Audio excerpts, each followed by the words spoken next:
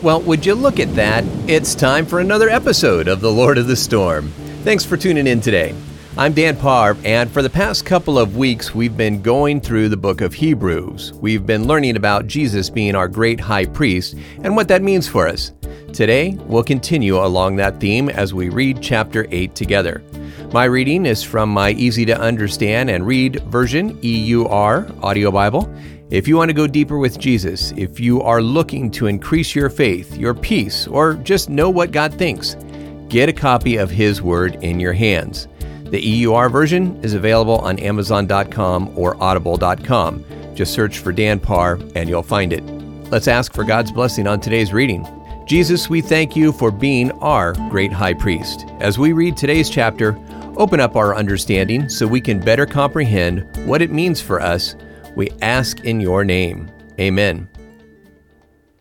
Hebrews 9. Now, indeed, the first covenant had orders for heavenly worship and an earthly sanctuary. A tabernacle was prepared. In the first room, there was the lampstand, the table, and the consecrated bread. This was called the holy place. After the second veil, there was another room, which is called the Holy of Holies. It had a golden altar of incense, the Ark of the Covenant overlaid on all sides with gold. In it was a golden pot holding the manna, Aaron's rod that had budded, and the tablets of the covenant. Above it were the cherubim of glory overshadowing the mercy seat. These are things we can't speak of in detail right now. Now, since these things were prepared, the priests would go into the first room continually and complete their services.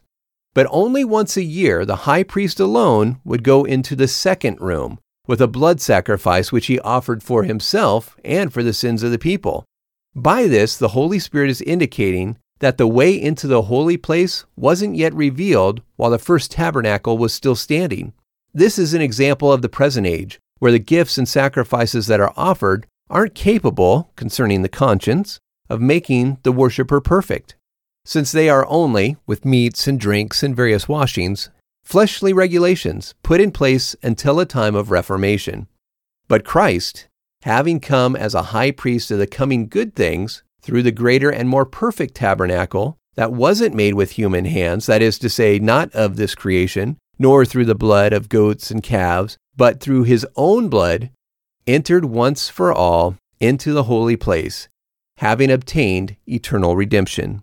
For if the blood of goats and bulls and the ashes of a heifer sprinkling those who have been defiled sanctify to the cleanness of the flesh, how much more will the blood of Christ, who through the eternal Spirit offered Himself without defect to God, cleanses your conscience from dead works to serve the living God?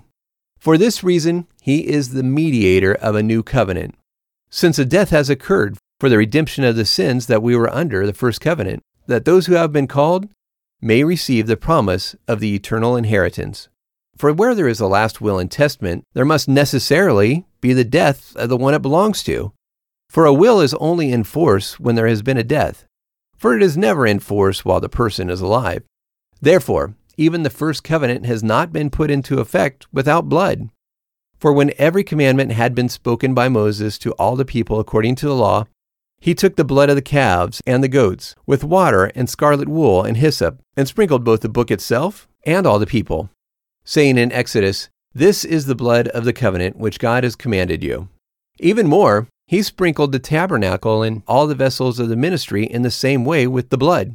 According to the law, nearly everything is cleansed with blood, and apart from shedding of blood, there is no forgiveness. So it was necessary, therefore, that the copies of the things in the heavens should be cleansed with these, but the heavenly things themselves with better sacrifices than these. For Christ hasn't entered into a holy place made with hands, which are just a representation of the true holy place, but He went into heaven itself, now to appear in the presence of God for us. And He doesn't need to offer Himself often, as does the high priest who enters into the holy place each year with blood that is not his own. Or else He would have to suffer often since the beginning of the world. But now, once at the end of the ages, He has been revealed to put away sin by the sacrifice of Himself, just as it is appointed for men to die once, and after that to face judgment. So Christ also, having been offered once to bear the sins of many, will appear a second time without sin to those who are eagerly waiting for Him for salvation. The word of the Lord from Hebrews 9. Thank God that we have Jesus as a sacrifice for our sins, taking the punishment we deserve. That is going to wrap it up for today, but we'll be back again soon. Thanks for listening today. God bless.